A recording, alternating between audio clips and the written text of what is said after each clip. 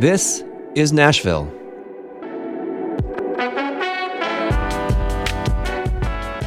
I'm senior producer Steve Haruch, sitting in for our host, Khalil Ekulona. Do you ever turn a corner in Nashville and just feel disoriented by a new building you don't recognize, or maybe the wreckage of a freshly demolished house? I know I do. This city is changing right in front of our eyes, and it feels like we're losing pieces of our history far faster than we can even document it. One of the first challenges we got when we were gearing up to launch this daily show, WPLN's First, was to set and keep a record for our city. We've been working to do that ever since, in many ways. And that's how we came up with this idea, to drop a pin at various locations across our city and region. Maybe it's a vacant lot, a new chain store, some abandoned building. The thing is, you wouldn't know it by looking, but often these unassuming locations hold a lot of history, the kind of local history that isn't well kept. This hour, we're going to be looking back at some of the places where This Is Nashville dropped a pin in 2022.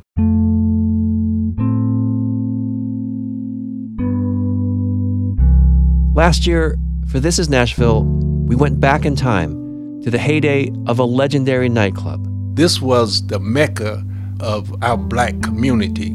Visited Nashville's first post-emancipation black neighborhood. This church was the last thing on the hill. Walked a section of the Trail of Tears that runs right through downtown. So when the Cherokee came through here, they would have seen the courthouse over here to our right. Celebrated the renewal of a rural African-American community that nearly disappeared. When I put my feet down here, I know this is my roots. Got lost in the woods looking for an endangered plant. Yeah, there it is. Look at that. We walked past it twice. That's it. And rode a pontoon saloon to an island on the Cumberland River. Yeah, this is Hills Island right here. That holds as many questions as answers. And each time we dropped a pin, we got to see this place we call home a little differently, a little more deeply. We got to pause and think about what has happened here and the stories that are still with us, if we could just slow down and look for them.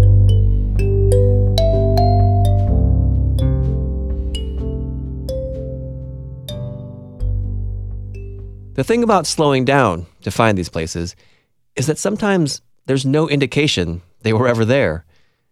When we decided to do an episode for This Is Nashville on the cultural legacy of North Nashville, my mind went straight to this club, The New Era. It's a place I only knew about from stories and album credits. So I went searching. That search led me to a busy stretch of Charlotte Avenue between 11th and 12th. It's really not much to look at now.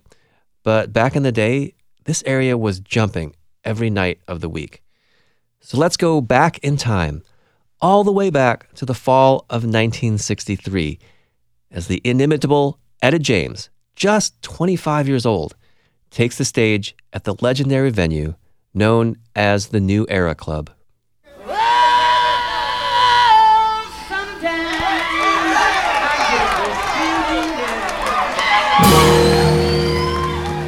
Etta James Rocks the House is probably the most enduring musical artifact of the New Era Club.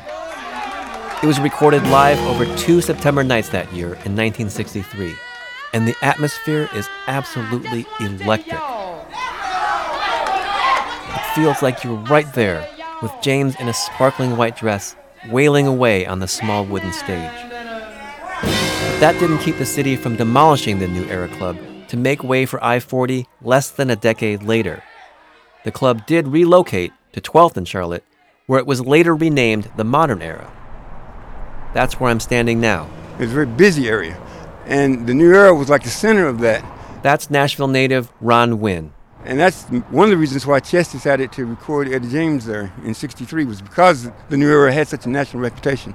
Ron always knew about the New Era Club, but it wasn't until about 20 years ago that he really dug into its legacy.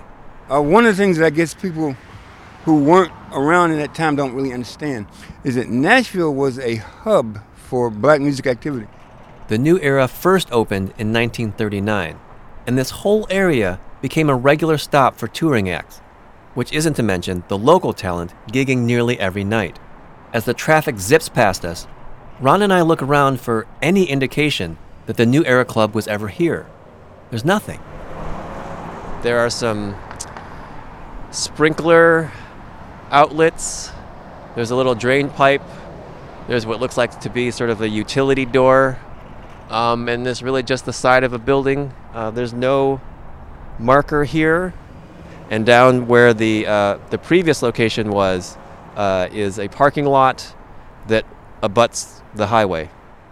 This is kind of typical of many cities in terms of the neglect of the history that's in their backyard. They kind of just take it for granted. But not everyone takes that history for granted. My name is Lorenzo Washington, founder of the Jefferson Street Sound Museum. Lorenzo was a regular at the New Era back in its heyday. The New Era Club was packed every Thursday, Friday, and Saturday night. It was so much fun being in that building. There were beer taverns and boarding houses nearby, and a popular restaurant known for serving up heaping plates of food. Actually, that place was owned by guitarist Johnny Jones, who helped Jimi Hendrix refine his technique. This was the mecca of our black community. Charlotte, Buchanan, Jefferson Street,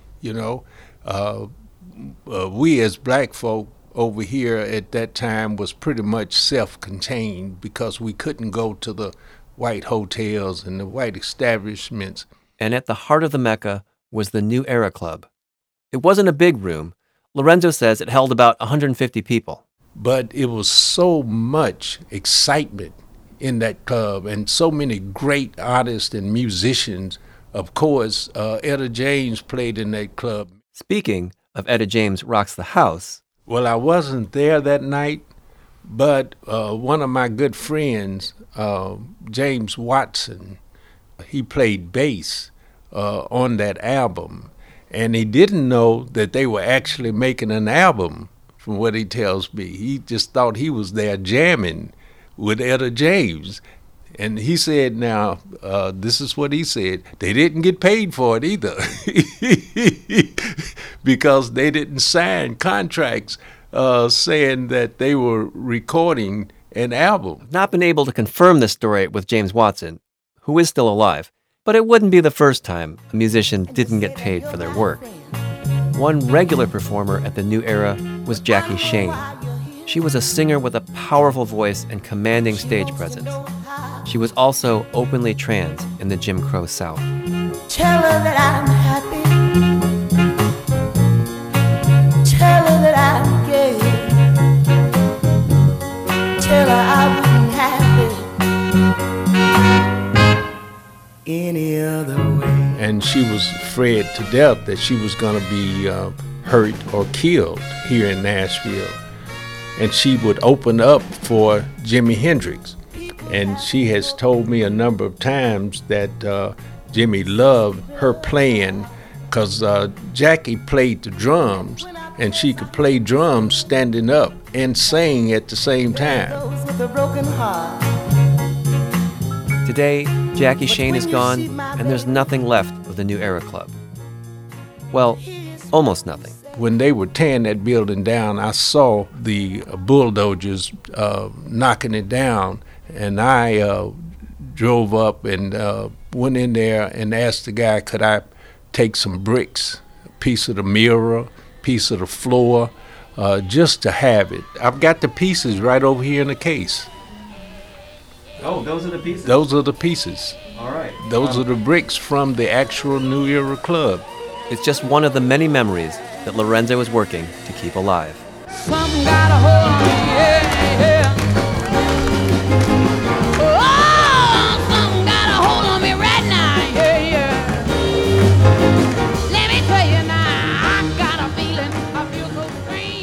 This is Nashville, and that could only be Etta James.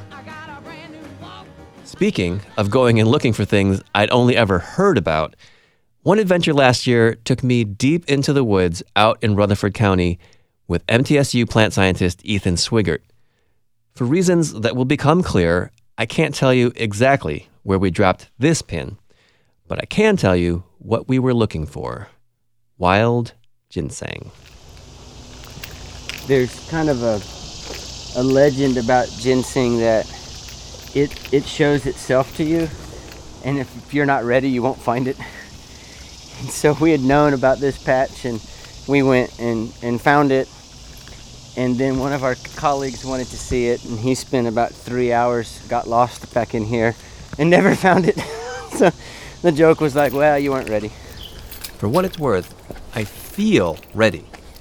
As we get deeper into the woods, Ethan points out the trees along the way, mostly pine and other evergreens. The ground is rocky, so Ethan says we're not likely to find ginseng here. But then something catches his eye, and it definitely looks like ginseng, at least to me. False alarm. And this is Virginia creeper here. It's a native vine, and people always will say, oh man, I've got like 5 acres of ginseng. And I'm like, no, you don't. 5 acres of ginseng, you're sitting on like $1 million. No way. Virginia creeper is not worth anything. But if you've got wild ginseng on your property, now that's a different story. Yeah, watch your ankles. There are boulders everywhere.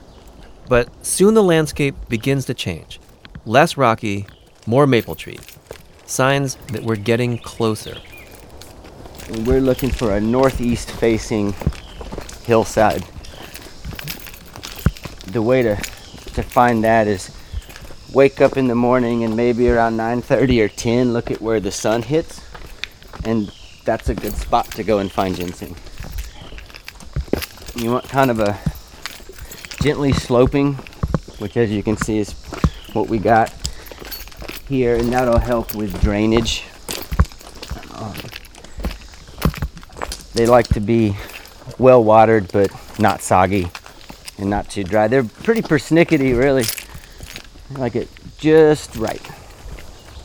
By now we've been out for an hour, which is about twice as long as Ethan thought it might take. And even though it's hot and muggy, honestly, the hike is pretty enjoyable. Yeah, talking to those old ginsengers or sangers, going out singing, a lot of what they talk about is just the moments of spending time with like their grandfather or dad or whatever, and hiking in the woods, crawling under brush and stuff, just having fun. But we came here to find ginseng, and it is not going well. Man, I just feel like it's right here and I'm not seeing it. This goes on for a while. Let me check my GPS. I'm in these little pockets like this. It's good to kind of slow down a little bit and look for it. Nope, close. But that kind of shape is what you're looking for. So much Virginia creeper, it gets my hopes up. I think it is left here. Or actually, maybe right.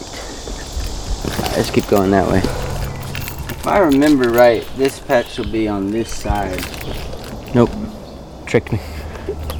But all this time on the trail is giving Ethan plenty of time to school me on ginseng.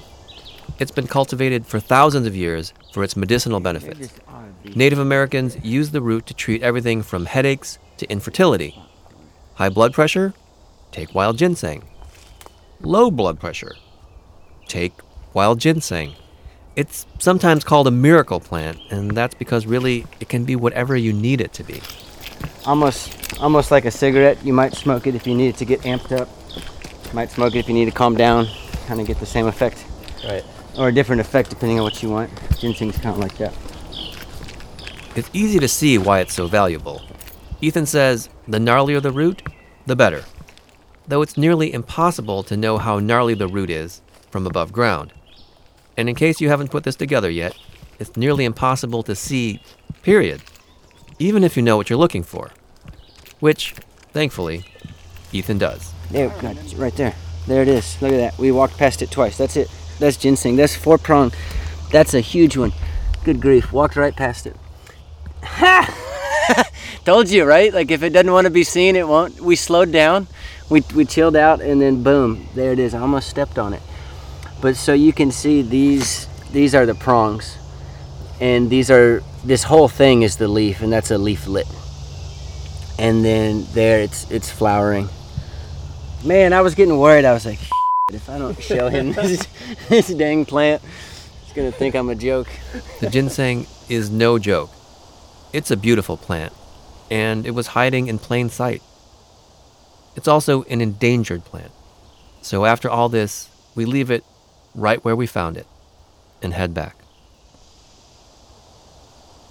Thanks for tuning in for this special episode of This is Nashville. We're looking back at some of the pins we dropped in 2022 on places in our town that you might not notice at first glance, but have a lot of stories to tell us about this place we call home. After the break, we'll see what a few easy-to-miss places on the Cumberland River can tell us about two of our nation's darkest chapters and Nashville's role in them. We'll be right back. This is Nashville. I'm Steve Haruch, and this is Nashville.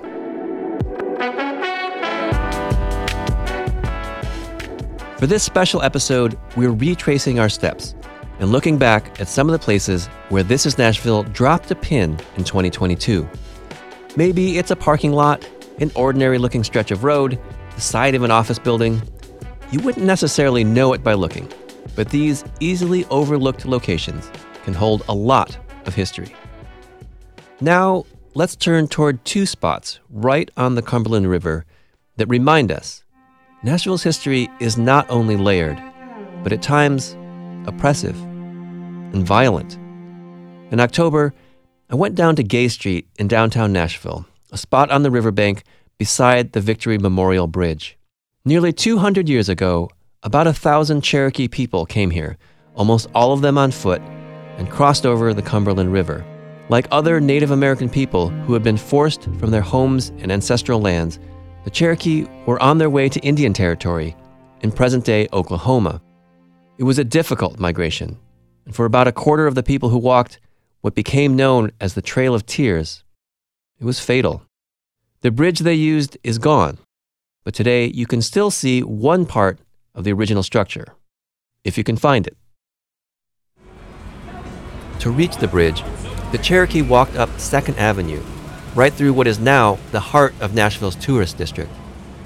It's early in the afternoon, but there are people everywhere, and every few minutes, a transportainment vehicle rumbles slowly by.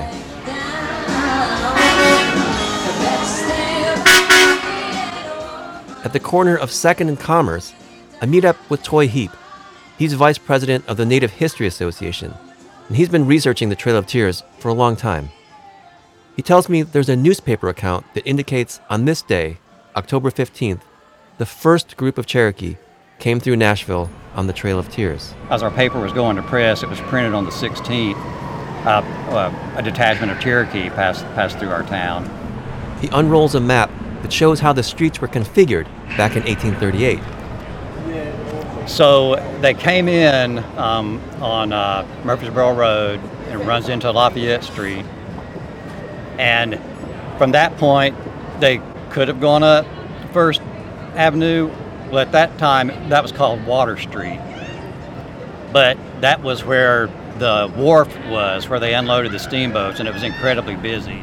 Back then, 2nd Avenue was called Market Street, and it would have made a lot more sense to go this way and avoid the traffic jam at the wharf. This way was also less steep. The detachments they averaged like 1,000 people. There were 11 that came the overland route or the northern route and actually passed through Nashville. So what the citizens of Nashville would have seen at the time was a line of people like 1,000 people long, probably in single file or two abreast to avoid blocking the road. And even though they had supply wagons, almost all of them walked. So they were on foot almost the whole way. So standing here 184 years ago, that's what you would have seen. Toy says they would have been dressed, well, a lot like the people in Nashville. So maybe, despite their numbers, they just kind of blended in. It's kind of odd because the newspapers before, from early 1838, when they were doing the roundup and everything, they have a lot of news about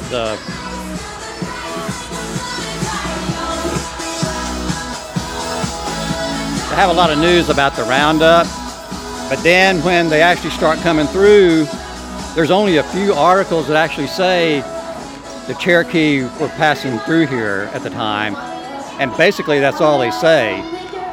One of the newspapers had apparently voiced some concern in one of their articles about the condition of the Cherokee. Some of them had problems getting supplies. It's a little jarring walking this path today, with the backdrop of music blasting from party buses and bars. We continue walking north up 2nd Avenue, surrounded by construction barricades, until we reach the public square. Yeah, the square was basically in the same place, but it was laid out different. So when the Cherokee came through here, they would have seen the courthouse over here to our right, and the market house would be to the left. There were also a couple of hotels back then. Today, there's a man playing catch with his dog on a patch of grass as we walk over the same land that the Cherokee crossed over on their way to the Nashville Toll Bridge. At the time, it was the only way to cross the Cumberland without taking a ferry, which for a group of this size just wouldn't have been practical. And the bridge is probably one of the main reasons the Cherokee came through Nashville. It was a covered bridge with 2 lanes of traffic and a pedestrian walkway on each side. We head east across the square and down a set of stairs to Gay Street. And down here, there are 2 interpretive plaques, which Toy worked on getting installed. One is dedicated to the history of the bridge itself. The guy that designed it, his name was Louis Wernwag. He was a big deal in 19th century engineering. He's a very significant figure. So when we were communicating to the National Park Service, and, telling them, so this is a Louis Wernwag bridge, they were like, wow. That really, that really turned them on. They were, really excited about that because he's a big deal. The other plaque is dedicated to the removal of the Cherokee and the Trail of Tears. Looking up from the plaque, all we can really see is a chain link fence and a lot of brush and weeds. We actually have to walk about 20 feet to the left before we can look back behind where the plaques are. And then we see it. So we're looking at the corner of a bridge abutment. It's built out of cut stone that's stacked. The abutment, it's like a rectangular structure, and we're looking at the northern corner of it. From where we're standing, we can't even see the base of it because it's so big. When you're down on the riverbank looking up at it, that's when it really makes its impact on how massive it was. Standing here, I try to imagine what it would have been like to leave your home behind, walking hundreds of miles on foot toward an uncertain future in a place you'd never seen. And I have to admit, it's kind of overwhelming. I asked Toy how he's feeling. Well, it's, I try to stay focused on the historical aspect of it. It's a disturbing episode in our history. It's something that never should have happened. And it's real easy to get lost in that. He also says we should remember that while this is a story of loss, it's also a story of a people overcoming tremendous hardship. The Cherokee culture is still alive today, despite everything it's endured. Toy hopes that more signage and plaques will make the Trail of Tears more visible here in Nashville. You see all those people on 2nd Avenue, and there would be a certain percentage of them, I think, that would be interested in knowing that this is down here. So if we had stuff out there that direct them here, then that would be a good thing.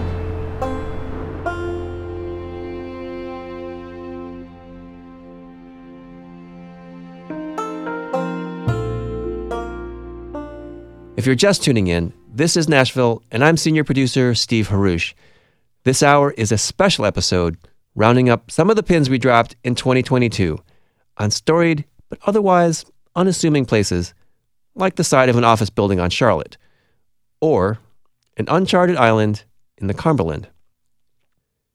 Hills Island, up near Old Hickory, has a story to tell about what historian Dr. LaRotha Williams describes as Nashville's first and most lucrative business, the buying and selling of black men, women, and children. In October, This Is Nashville executive producer Andrea Tudhope sailed out to the island with local historians, archaeologists, and the folks from the Cumberland River Compact, who were gifted the land in 2021. We kick off at the East Bank landing dock. This is no ordinary ride for this pontoon, which normally hosts parties up and down the Cumberland. Are we going to be your most sober guest on this boat? We've done it all. But today's ride is quiet, contemplative. In about an hour and a half, we spot the island in the distance. Yeah, this is Hills Island right here. That's Catherine Price with the Cumberland River Compact. The island seems small at first glance, but it stretches nearly 20 acres. We idle quietly along the west side of the island to find a good place to dock. It's shallow here, only about 7 feet deep, and there's just about 30 feet separating the island from the mainland. After the compact was gifted the land, they started to reimagine how it might be used. You know, we wanted to make sure that we didn't just focus on sort of the ecological role of this island, but also really understanding kind of the cultural and history of this island. And that history is complicated and nearly as uncharted as the island itself. But what we do know is that this island played an important role in a grave reputation that modern Nashville came to hold. It's history that TSU professor Dr. LaRotha Williams is determined to better understand, starting with how it came to be named after a man named Harry Hill. Truth be told, I still don't know. But Hill was one of the wealthiest businessmen in this city and later on in New Orleans. And when I say business, always bear in mind slavery was Nashville's first big business. Early Davidson County tax records show that Hill was one of Nashville's largest property owners, and at the time of his death in 1853, he enslaved more than 1,000 African American men and women. But Hill didn't own the island. John Donaldson did. Donaldson, of course, staked a claim and settled what became modern Nashville, displacing countless Native Americans who had long called this place, and presumably this island, home. Donaldson's Nashville, our Nashville, was built on the backs of enslaved people. Nashville was a place that became known initially because of its position as the second largest slave port in the state. But a lot of enslaved people came through here trying to get free. This island very well could have been a space where they hid out on their way to Kentucky or Illinois. I wish that we had a better record of what the space would have been like. As it is, really the only written record we do have of this island is the diary of Emily Donaldson, John Donaldson's granddaughter. So there's a lot still to uncover. What Dr. Williams is most interested in is what life was truly like for the people these men bought, sold, and forced into labor. There's one man in particular who's caught his attention. His name was George. Like most of the African Americans who were enslaved, what we know about him usually comes from observations of the enslavers. And what we know about George comes from Emily Donaldson's diary. A lot of the language she used to describe him we should take with a grain of salt. We know he had a family, but it seems they stayed on the Donaldson plantation just across the river on the mainland, while George spent summers on Hills Island. They talk about him coming back to the plantation after the summer ends, and he's having skins and nuts and things that he's collected from out here. Emily wrote that George had shaved teeth. Now, body modification was common where he was likely from in West Africa, but Dr. Williams says this very well could have been to keep his enslavers in fear, a form of psychological resistance. You can't physically do anything to better your situation, but you can use your mind maybe to pull one over on your enslavers to make your life a little bit better. Whether George was banished to the island or not, we don't know. But either way, Dr. Williams imagines living on Hills Island gave George a fair amount of autonomy. And now you think about it, when you read that diary, it talks about him walking around singing songs maybe or speaking a foreign language. Being out here might have very well insulated him from the pressures of conforming to what Donaldson and others would have wanted him to become.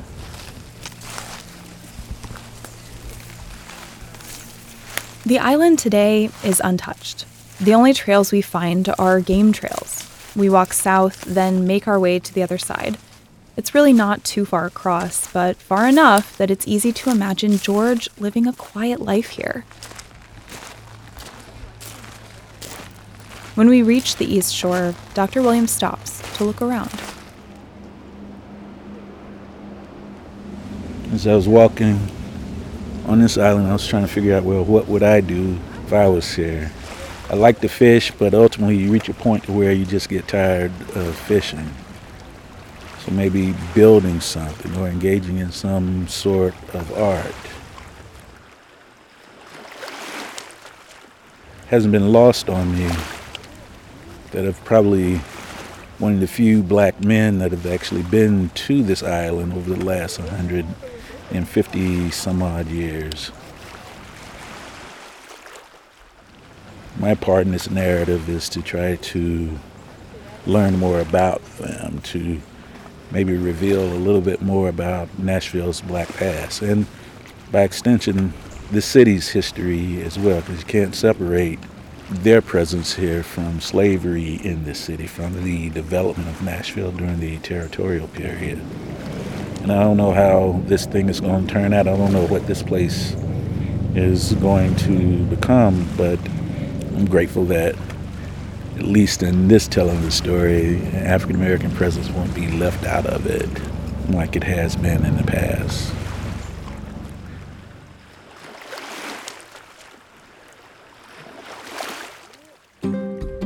You're listening to This is Nashville. Thank you for hanging with us this special hour, looking back at the pins we dropped around Nashville and Middle Tennessee, and the history we uncovered in the process.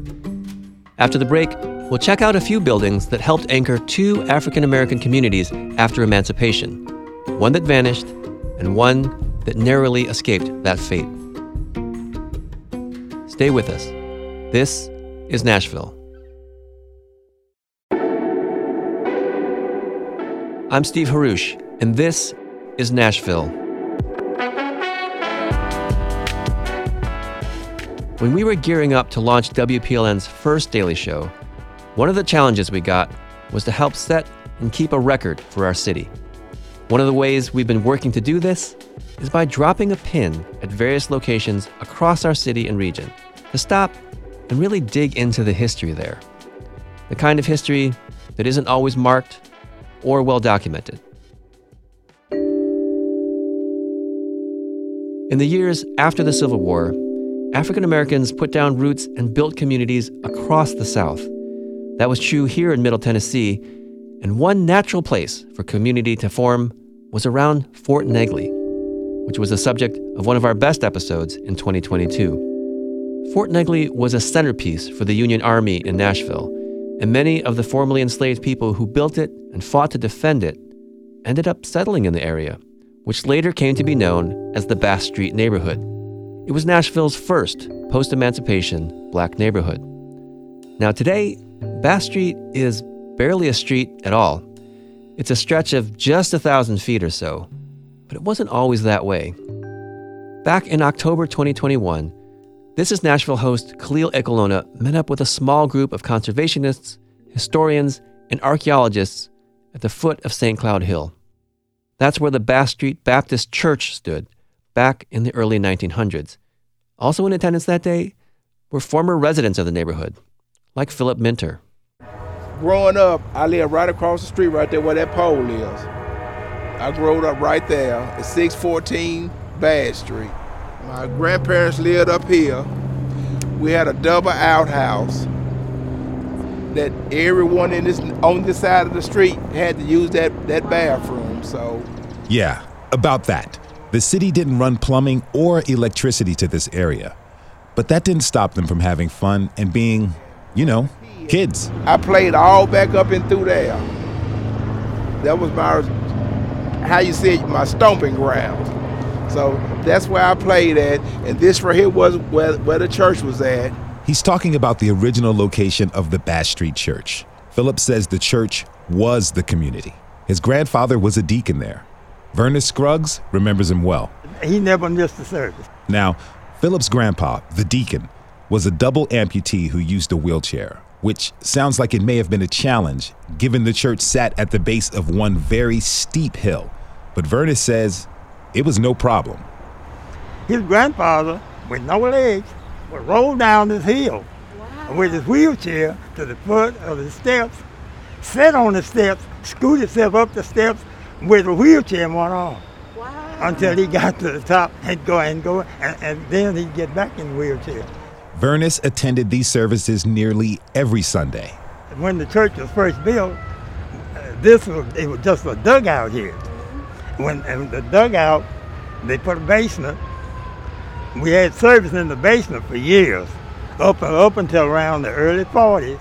That's when the upper part of the church was finally finished. This church was the last thing on the hill beside the fort. The fort started there and went on over. A lot has changed since then. The church was torn down, though it kept its name through several relocations. But back when it was here, on Bass Street, Vernon remembers exploring the area as a kid every Sunday. It was really only because of the conversations they had at home that Vernon knew anything about Fort Negley and its significance at all. We couldn't wait for Sunday school to be out on Sunday morning, and a whole bunch of kids just run up and explore the fort, and everything was on the fort at that time.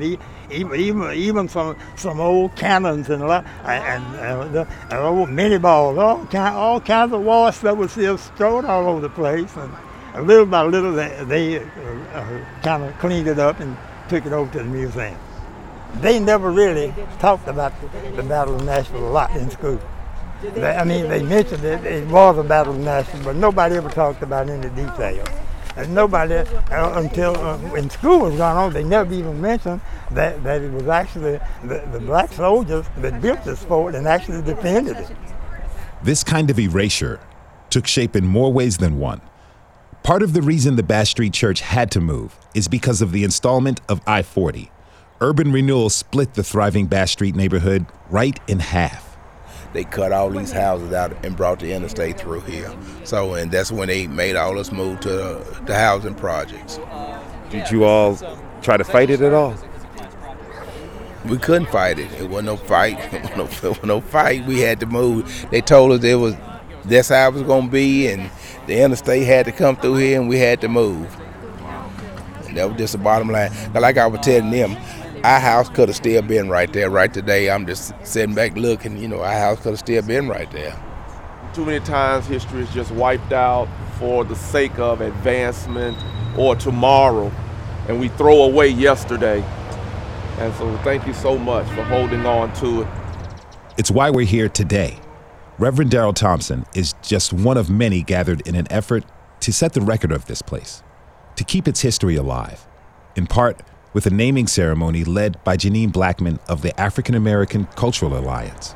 We do a little ceremony where we invite the ancestors here, and we're going to, as it is, amen, we say ashe after we call a name, and it's just a way to acknowledge their presence. And the first time I came here, I still feel them, and I feel like that land is being healed.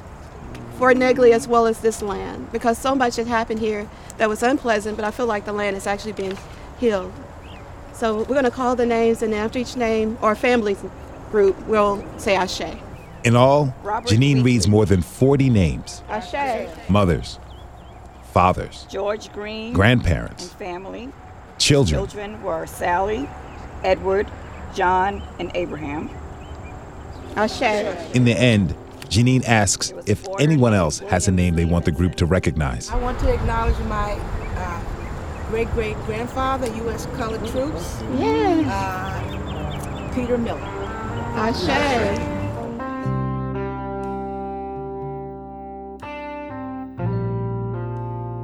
The Bass Street neighborhood is gone now, but there is a new master plan underway for Fort Negley at the top of that hill.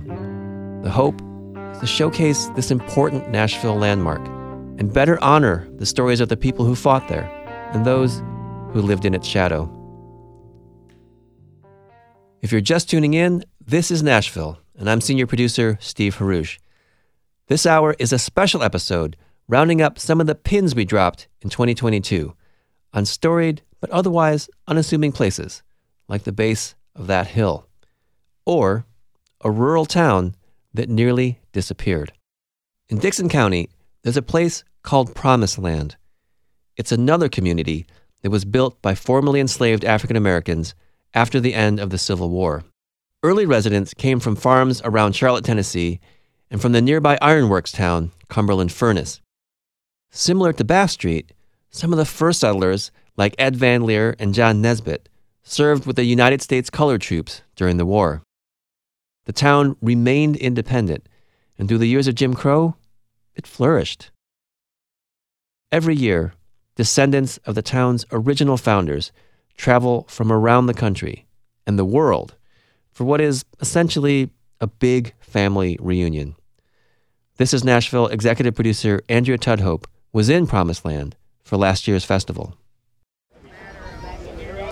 It's a beautiful, sunny Saturday morning in Promised Land. There's a small crowd gathered under a tent. The annual hat parade is about to begin.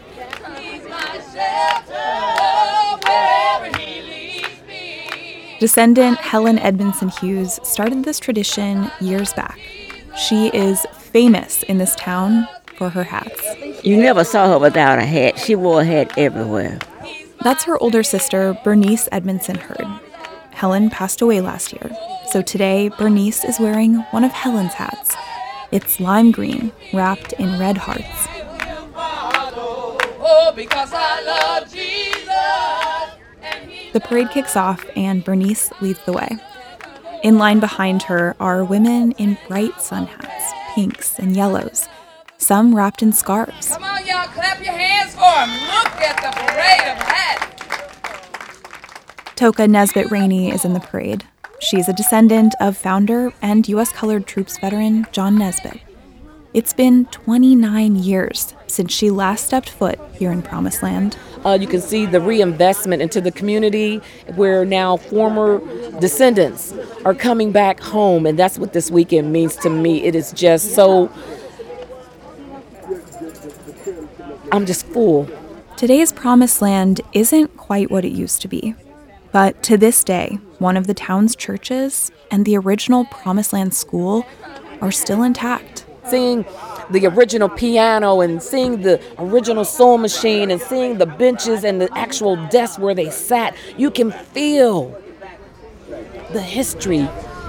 Hanging on each gust of this cool early summer breeze is a memory. The air seems to be bursting with them. Toka's right. You can feel it.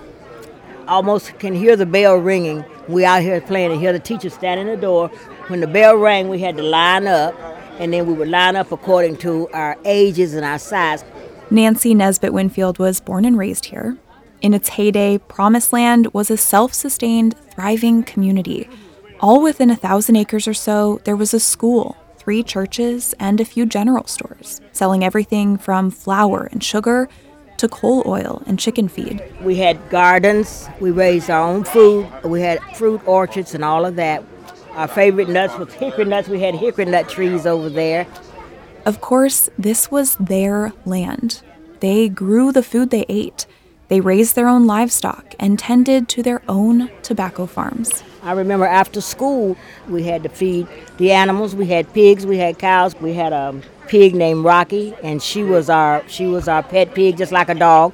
Rocky was in the house with us. At its peak, there were around 50 houses in Promised Land. The founders built a one-room schoolhouse where they taught 1st through 8th grade. By 1905, there were nearly 100 kids in attendance. The town was brimming with life.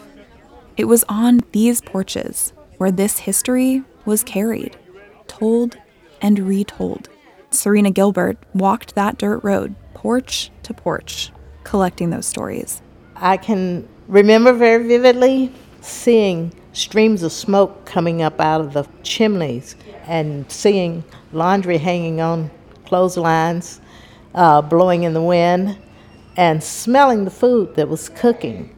I remember the older people who were at home and not working would be on the porches. B. Edmondson was one. We called him Cousin Bubba. Okay, I need to jump in here to say Cousin Bubba may very well have been Serena's cousin. In Promised Land, everyone is a cousin. Probably are. Most people in Promised Land are cousins. That's so wonderful. Yeah, they really are. Hi, Sanchez.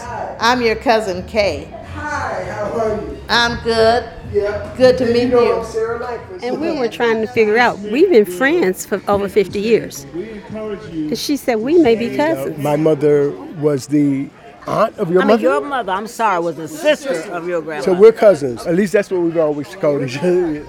They all descended from those tight-knit families who first settled here in the late 1800s.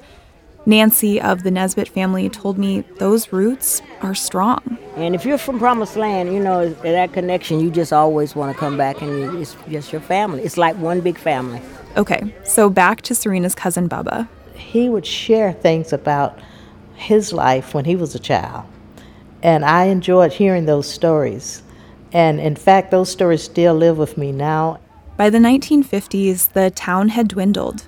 A lot of families migrated north, most to Ohio. Serena was 12 and one of the last students left when the Promised Land School had to close down for good in 1957. But that school was her foundation. There were 5 shelves in the library in the back corner of that one-room schoolhouse. She still remembers those books. There was a book called Near and Faraway Places. I enjoyed those books because it took me away from Promised Land to far places. Her education and career did take her to some of those faraway places. But her mom, Essie Van Leer Gilbert, never left Promised Land.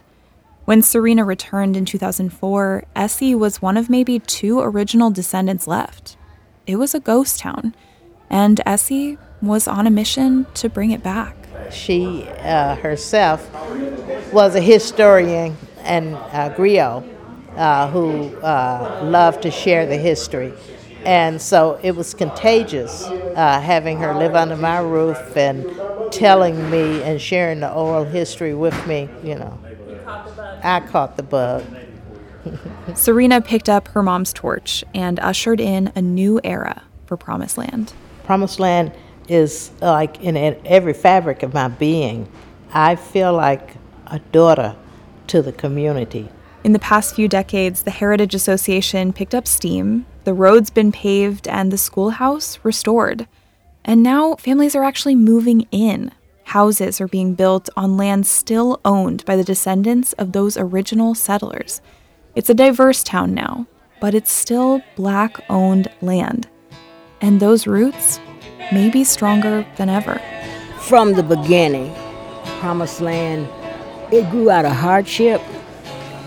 People in Promised Land, you know, put their feet and their hands to the grind and didn't look back. That's why we work so hard now to preserve the school and to preserve the heritage, because, you know, we want it to be, even when we're gone, we want Promised Land to still be there. We want our children, our children's children to know about Promised Land. Sometimes you gotta just get back home, right there where you started from.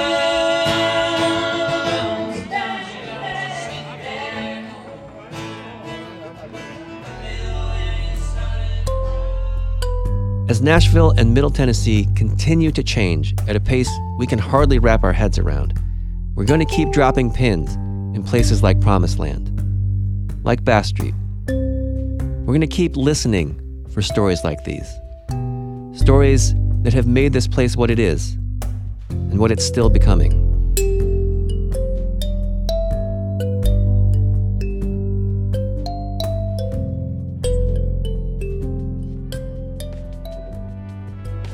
This is Nashville is a production of WPLN News and Nashville Public Radio. Listen back at thisisnashville.org or wherever you get your podcasts. Our producers are Rose Gilbert, Magnolia McKay, and yours truly. Our digital lead is Anna Gallegos Cannon. Michaela Elias is our technical director. Our executive producer is Andrea Tudhope. The masterminds behind our theme music are LaRange and Namir Blade. The conversation doesn't end here. Tweet us at This Is Nashville, find us on Instagram, and tell us what you want from our show by filling out our quick survey online. This is Nashville. I'm senior producer Steve Haruch. We'll see you tomorrow, everybody.